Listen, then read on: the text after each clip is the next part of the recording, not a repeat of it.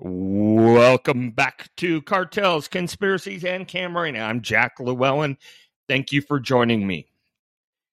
Over the last couple of weeks, I've been spending a lot of time thinking about, a lot of time writing about, and doing some research on things in the Camarena case that just don't make sense, at least to me. Things that just don't quite add up. And there's a lot of them. And we're going to talk about some of them over the next few weeks. But there are things that, as I say, just don't quite add up. And then there are questions that we just don't have answers to. Important, significant questions in the case. For example, a morbid example is who actually killed Agent Camarena, or even more fundamental, who gave that order. Now, it may be that people think they know the answer to those questions.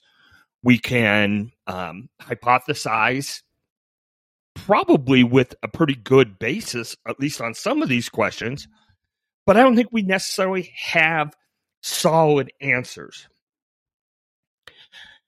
And there may be people who think that they know the answers. Elaine Shannon, I know, has a new edition of Desperados coming out. Hopefully there's some more information there that helps us with those questions. But they still remain unanswered to me. And that's what makes the Camarena case fascinating and frustrating, 38 years later, and makes it an example of justice not served in my mind. So when I'm going through these anomalies, the things that don't add up, one of the things that doesn't add up a lot is the case of Dr. Humberto Alvarez Machain. And before I get started talking about him, I'm going to refer to him as Dr. Machain. I know that it should be Dr. Alvarez, but for 30 plus years, me and everybody I know called him Dr. Machain. And so it's really hard for me to switch gears now, so forgive me. Anybody who's offended that I'm not saying Dr. Alvarez, I apologize. But I want to talk about the Dr. Machain case because I think it's interesting. It's curious. It's perplexing in some ways. And I think it shows how careful we have to be about the narrative that some people have pressed, the narrative that was presented by the prosecution in the two Zuno trials, which again were two different narratives in large respects. The narrative pressed by Hector Berreyes and others in the Last Narc. Other narratives out there about the case. There are nuances and there are subtleties that are reflected in the Dr. Machain case that I think are important. So I want to go through those with you, and hopefully you'll see where I'm headed as we go through some of the facts. So, who is Dr. Machain? Well, Dr. Machain was a gynecologist in Guadalajara who at some point became a doctor for the drug traffickers. As lots of people have said, when the traffickers in Guadalajara partied, they partied hard. And as a result, they needed some medical attention from time to time for, to revive people, to prevent overdoses, to treat overdoses, etc. And at some point, Dr. Machain became one of those doctors, primarily for Rafael Caro Quintero, but also for Ernesto Fonseca. And, the best explanation I have come up with is he was a doctor who liked hanging around with the traffickers because they had lots of money. They threw good parties. They had good drugs. And they had lots of pretty women. So for a very large man who's a gynecologist, maybe not, all that exciting on his own, it was a way to be with the popular people. So he again, was around the traffickers a lot. His name was fairly well known. And at one point or another, after the Camarena case, he became a subject of interest. if you remember, during, and I'm going to talk about this at the end, but during the Camarena investigation, the FBI searched and conducted CSI work at Lope de Vega. And in doing that, they found 2 syringes. Based on those syringes, some other people talking, etc., Dr. Machain became a subject of interest, and there was a warrant out for him. Okay, the government, the DEA, wanted him into the United States. And on April 3rd, 1990, okay, so 5 years after Agent Camarena's abduction, he was essentially abducted off the streets of Guadalajara, put on a private plane, and flown to El Paso, Texas, landing at about 4 p.m., April 3rd, 1990. Now, I'm not going to go into all of the background on how he was picked up and who ordered it. There's a lot of debate about that, and I just don't think it's that important for the point I'm trying to make today. But in short, there were claims that there were bounty hunters in Mexico who picked him up.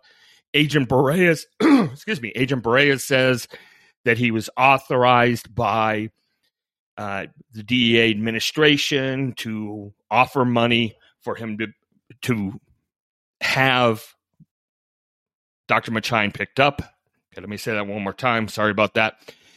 Hector Bareas says that the DEA administration in D.C. approved the plan and approved money to have Dr. Machain picked up and brought to El Paso. DEA has denied that in some respects, or in most respects. Antonio Garate Bustamante has said that he was the one involved in it. Again, really not sure. But what we do know is he was basically kidnapped from Guadalajara, taken to El Paso. His case is an interesting legal case. Went up to the U.S. Supreme Court like 3 times on extraterritorial rendition, issues of damages, being able to sue the government, all of that. Very interesting if you're into international law, those sorts of things, but we're not going to talk about it much more than this today. Going back to the chronology, he lands in El Paso, 4 p.m. You know, there's the urban legend that the plane barely even stopped and he was tossed out. You almost get the vision of him rolling up to Hector Bareas' feet. But he gets out of the plane, is immediately arrested, and it's kind of interesting. What does he do? Excuse me again. He gets out of the plane. Bareas arrests him, and he says to Bareas, and this is in the DEA 6 report, he says that he was glad to be in the U.S., that he was tired of hiding, that he felt relieved, and that the time had come for him to straighten out his affairs. It's basically the first thing he says. And I don't know about you, but that's kind of interesting to me, And then they take him from the airport. They take him down to the DEA offices in El Paso, and he gives a post-arrest interview where he says he is fully willing to cooperate with the DEA, and he waives his rights, both verbally and in writing. So let's think about this. The idea is, as I think you know, the idea is that while Agent Camarena was being interrogated and tortured, the government thinks that Dr. Machain gave medical attention to Camarena to keep him alive longer. That's the reason they wanted him. So if that's the case, let's assume for the sake of argument that's true. Is his response one that you would expect? And I know I've got some law enforcement folks who, present and former, who listen to this. I'd love to hear your thoughts on this because, again, I'm just an outsider looking in. But the fact that he says, hey, I'm glad I'm here, let me get this straightened out, and waives his rights is interesting to me. So what does he say then? They said, hey, did you go to Lope de Vega when Camarena is there? And he says, yep, sure did. I went, now he couldn't remember the day, but he says, I went to Lope de Vega with a Jorge Gomez España and Guillermo Chavez Sanchez to clear up a misunderstanding between Gomez España and Rafa. Rafa apparently thought that Gomez España was a DA informant. So he shows up with the three of them. Gomez España goes inside of Lope de Vega to try to straighten things out. And Dr. Machain waits outside, notes that there is a DFS Comandante, Rogelio Munoz, who is standing guard outside. Munoz tells him to be quiet, tells him to wait. Eventually, Gomez España comes out, says, got everything squared away with Rafa, let's go inside. They go inside, and I am told that his description of Lope de Vega is quite accurate. But he says it goes inside, and they eat from a table in the kitchen where there's food and drink and stuff. And then he says in his DA6, well, here are some of the people that were present. Okay. Before I tell you who the people are, remember back to Hector Cervantes Santos's testimony about who was there, and particularly Jorge Godoy and Rene Lopez Romero. Remember all of the politicians, all of the traffickers, military people, Manuel Bartlett Diaz, governors, all those people there. All right? Listen to who Alvarez Machain says was there. Fonseca, we knew that.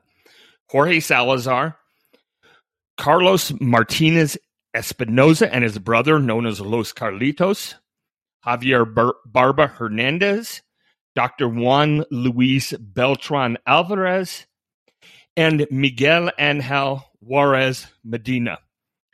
He says there were some others there that he didn't know or couldn't remember their names. Okay? But think about this. Think about this. Who all is missing from that? Not everyone. Most of the important people that went to the conspiracy alleged by the government in the 2 Zuno trials are not there, according to Dr. Machain, who has already said, hey, I'm more than happy to tell you, yep, I was at Lope de Vega, and I'm going to tell you more of what he says. Now, again, he did say there are some other people there, but I didn't know them. But again, if it's Manuel Bartlett Diaz, if it's General Gardoki, if it's, famous politicians, he's got to know who they are. He has absolutely no incentive at this point not to say that they were there, right? And yet he doesn't. He says nothing. Doesn't mention them at all.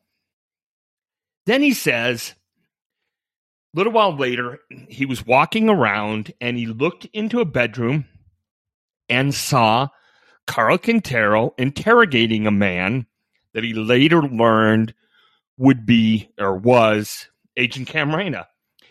He says at the time that the man was clothed and did not appear to be hurt or in distress. And then he left with Gomez España and Chavez Sanchez. He leaves, but he comes back the next day. Okay? He says basically the same group of people were there. And then he saw the man that he'd seen the day before who was being interrogated. Now he says that he was in very bad shape, near death, right? Very, very bad shape. And he's being attended to by a doctor, but it wasn't him. He says it was a Dr. Machain. Okay? And he says that at that point, Caro Quintero says, all right, you've got to take the doctor and we're all going to the airport because I'm getting out of town. I'm going to go to Costa Rica because this is going to blow up bad. So they head to the airport, and this Dr. Machain is very upset in the car with Dr. Machain, says, I don't want to go to Costa Rica. And Machain basically says, dude, you already screwed up. You ain't getting out of this now. Then he says, hey, we got there, and there was an MFJP task force at the airport. They showed their credentials. Caro's group shows DFS credentials.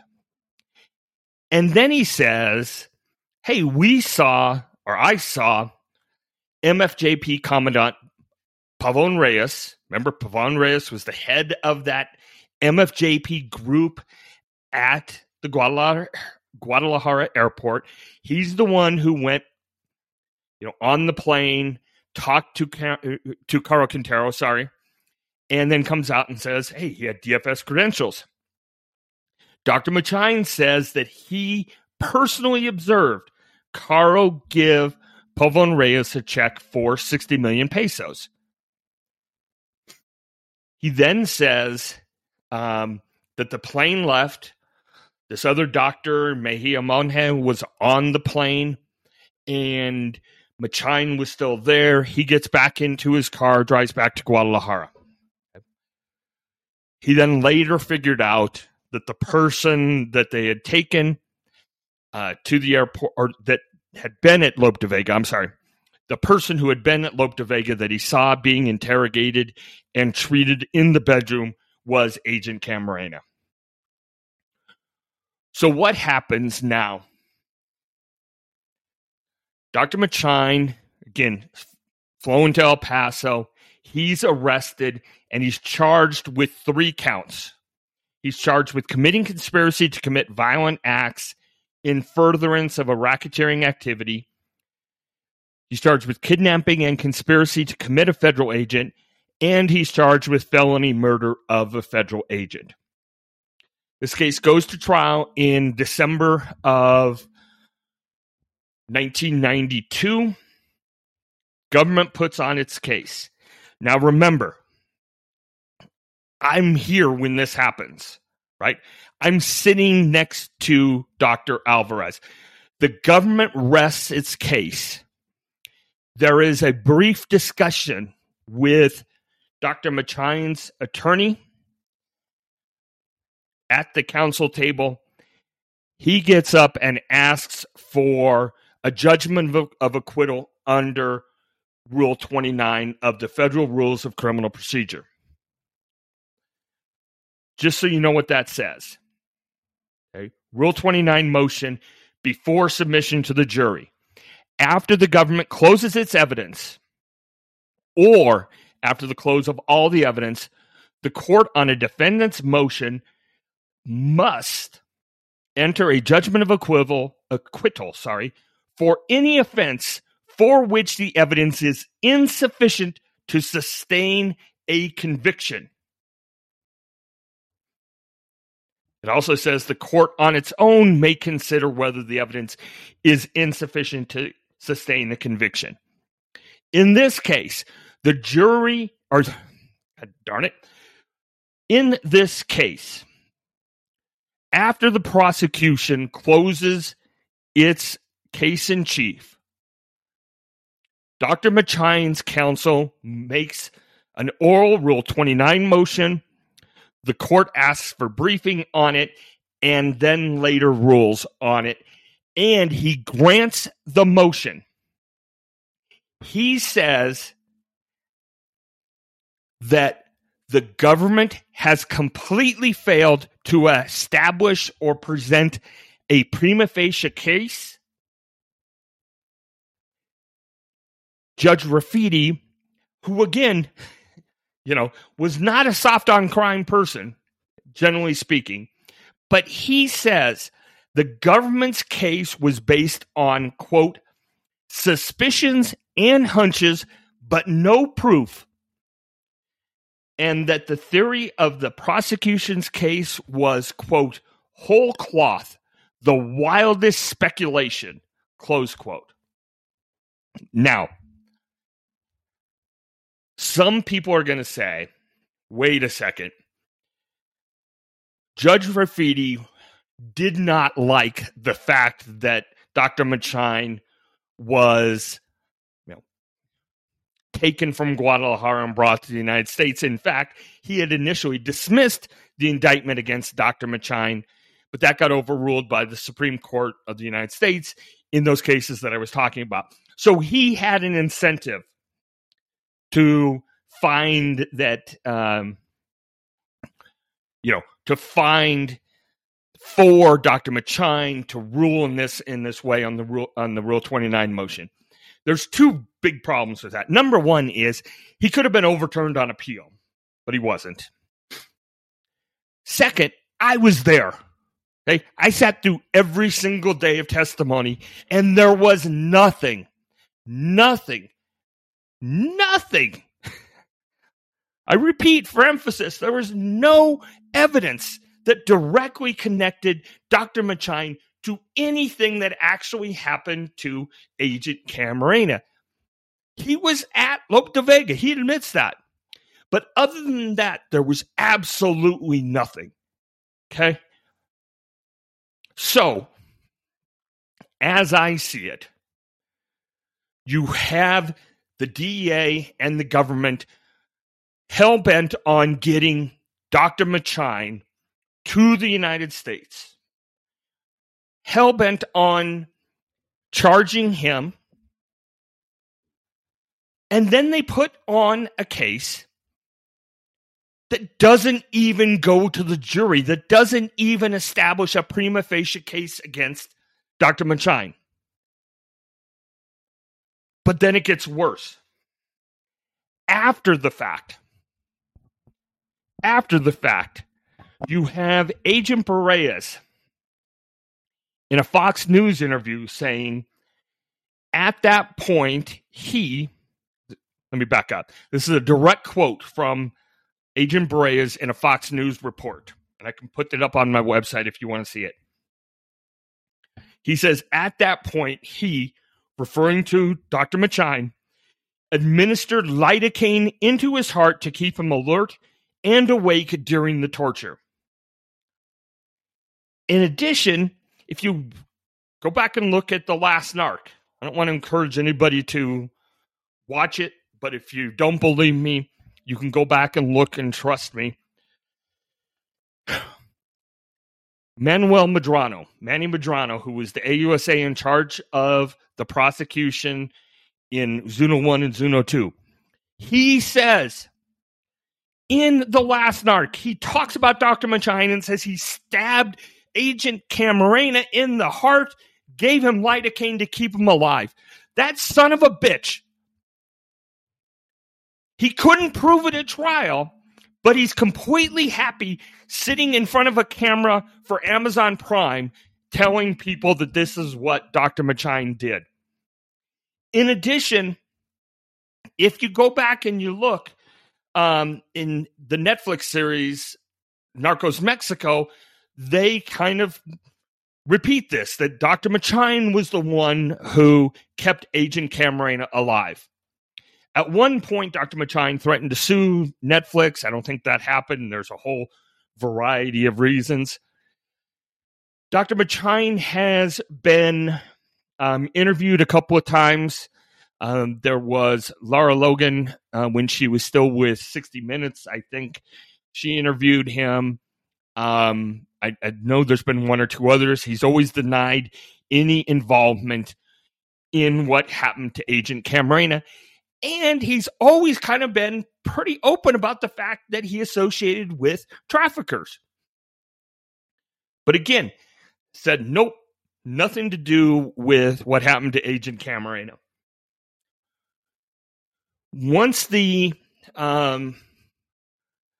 judgment of acquittal happened, Machain was returned to Mexico to not an insignificant amount of fanfare. As you can imagine, there were some in Guadalajara in Mexico who were not big fans of his rendition and being brought to the United States. He operates a taco restaurant in Guadalajara.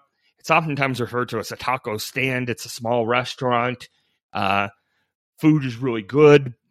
And it's actually like 3 little restaurants all together. Really good, really cheap, and it's a nice place. And again, he continues to deny any involvement with Agent Camarena. So why do I bring this up? Part of the frustrating thing for me when I talk about this case to other people is all of their information comes from Narcos Mexico and or the Last Narc. And it makes sense, right? Those have been seen by lots of people. My book, Jaime Kirkendall's book, my podcast, much smaller audience, right? Understand that. But when I try to talk to people and say, hey, there's a lot more subtlety here. There's a lot more going on behind the scenes. You cannot trust on its face everything that is said by Agent Bareas or Manny Medrano. You just can't. Now, if you want to factor it in, that's fine. But don't believe that everything you see in Narcos Mexico or the Last Narc is the truth, the whole truth, and nothing but the truth. And I think Dr. Machain's case shows that. Both in what he said in his interview after being picked up, and again, an interview he gave freely, waived all of his rights, and in the government's abject failure to prove a case against him. I got to tell you, if I was Manny Medrano, rather than sitting in a studio proclaiming what Dr. Machain did, I'd be avoiding talking about it forever because that was a monumental failure. Monumental. You already know my feelings on the conviction of Ruben Zuno Arce, but that's a different point for a different time. Now, here's one last question I want to leave you with. We know that sometime between Agent Camarena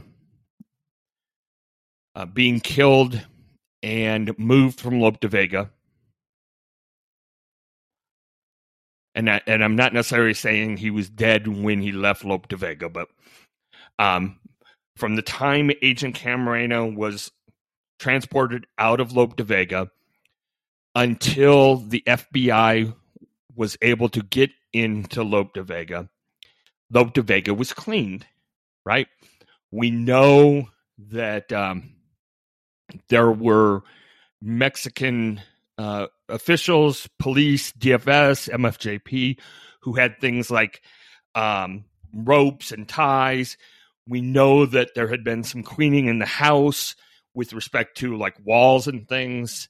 I'm told that the kitchen was a complete and total disaster. The pool was a mess, all those sorts of things. But from a crime scene standpoint, it had been cleaned, with air quotes.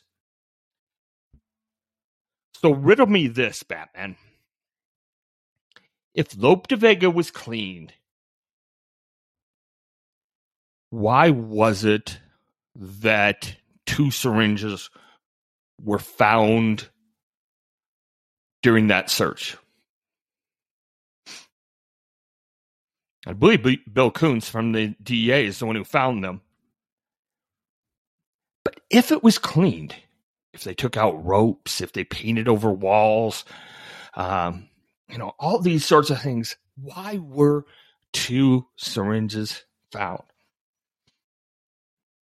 Maybe it's nothing. Maybe it's not important. Maybe it's a little fact.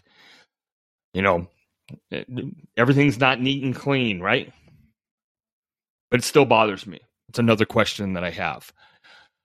As I said earlier, I know that there are law enforcement folks, DEA agents who listen to this. If you have thoughts, if I'm completely and totally off base here, please let me know. Because I find it fascinating and I love the discussion. I love the dialogue. So let me know what you think. Thank you for listening today. We'll be back next week with something else. Don't really know where we're headed. I've got too many balls in the air to know at this point. But again, really appreciate you listening, and we will talk to you next week on Cartels, Conspiracies, and Camarena.